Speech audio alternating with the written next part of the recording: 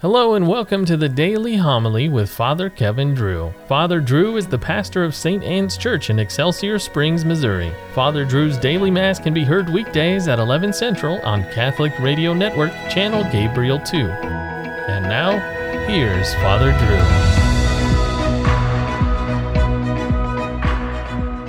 Drew. A reading from the book of the prophet Ezekiel. The angel brought me, Ezekiel, back to the entrance of the temple of the Lord, and I saw water flowing out from beneath the threshold of the temple toward the east, for the facade of the temple was toward the east. The water flowed down from the right side of the temple, south of the altar.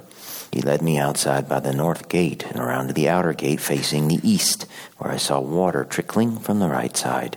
Then when he had walked off to the east with a measuring cord in his hand, he measured off 1,000 cubits and had me wade through the water, which was ankle deep. He measured off another 1,000 and once more had me wade through the water, which was now knee deep. Again he measured off 1,000 and had me wade. The water was up to my waist. Once more he measured off 1,000, but there was now a river through which I could not wade, for the water had risen so high it had become a river that could not be crossed except by swimming. He asked me, "Have you seen this, Son of Man?" Then he brought me to the bank of the river, where he had me sit.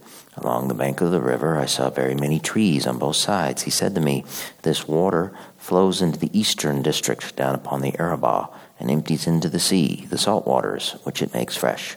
Wherever the river flows, every sort of living creature that can multiply shall live, and there shall be abundant fish. For wherever this water comes, the sea shall be made fresh. Along both banks of the river, fruit trees of every kind shall grow. Their leaves shall not fade, nor their fruit fail.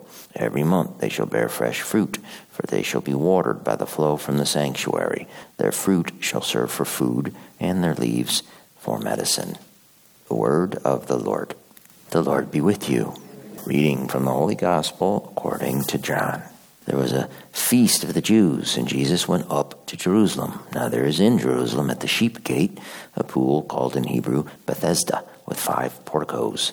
In these lay a large number of ill, blind, lame, and crippled. One man was there who had been ill for 38 years.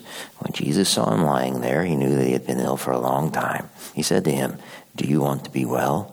The sick man answered him, "Sir, I have no one to put me into the pool.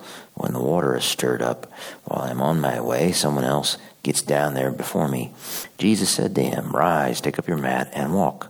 Immediately the man became well, took up his mat, and walked. Now that day was a Sabbath. So the Jews said to the man who was cured, "It is the Sabbath, and it is not lawful for you to carry your mat." He answered them, "The man who made me well told me, 'Take up your mat and walk.'" They asked him, "Who is the man who told you, 'Take it up and walk'?"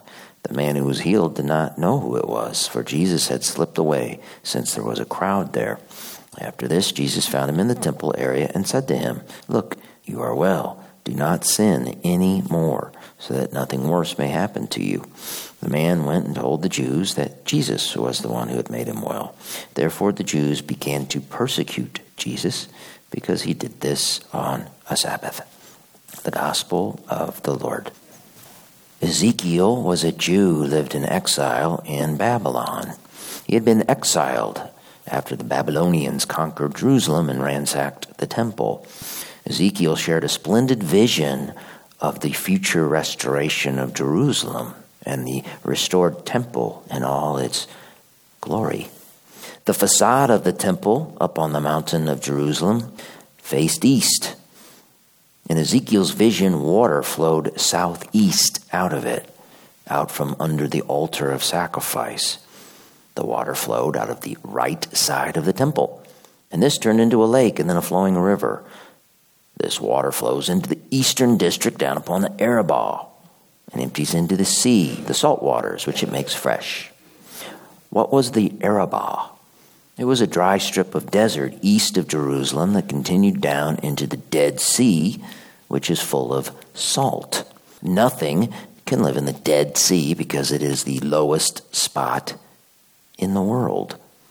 It is the world's receptacle. It is dead. But this water flowing from the temple will bring it back to life. Every living creature that can multiply shall live wherever this water flows.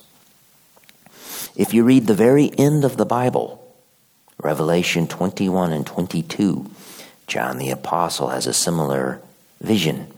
An angel shows him the new Jerusalem coming down out of heaven. Its walls are diamonds and the city pure gold.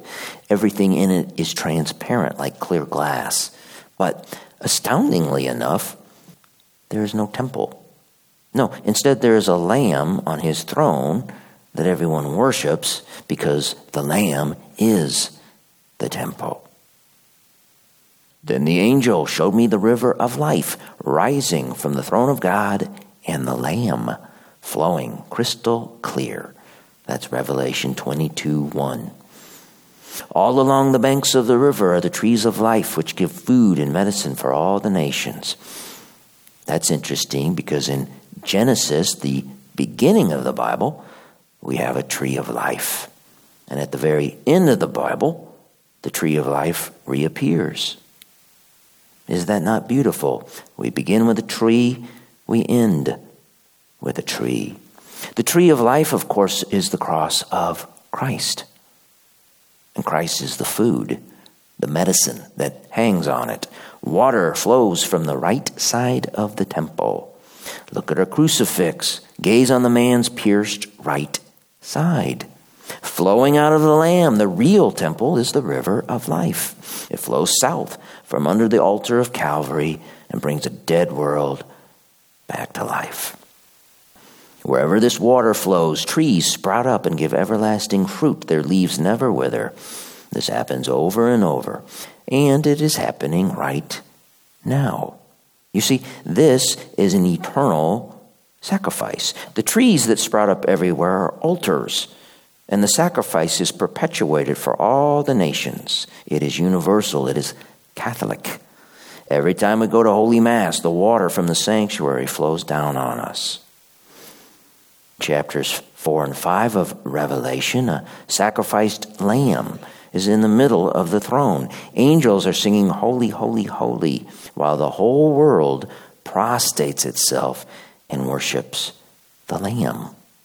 Holy Mass is being sung in heaven. This happens at every Holy Mass, whether it is a priest saying Mass all by himself, or if thousands of people are present in the church. And so here we are in our Babylonian exile, our desert Arabah on earth. And we are dead.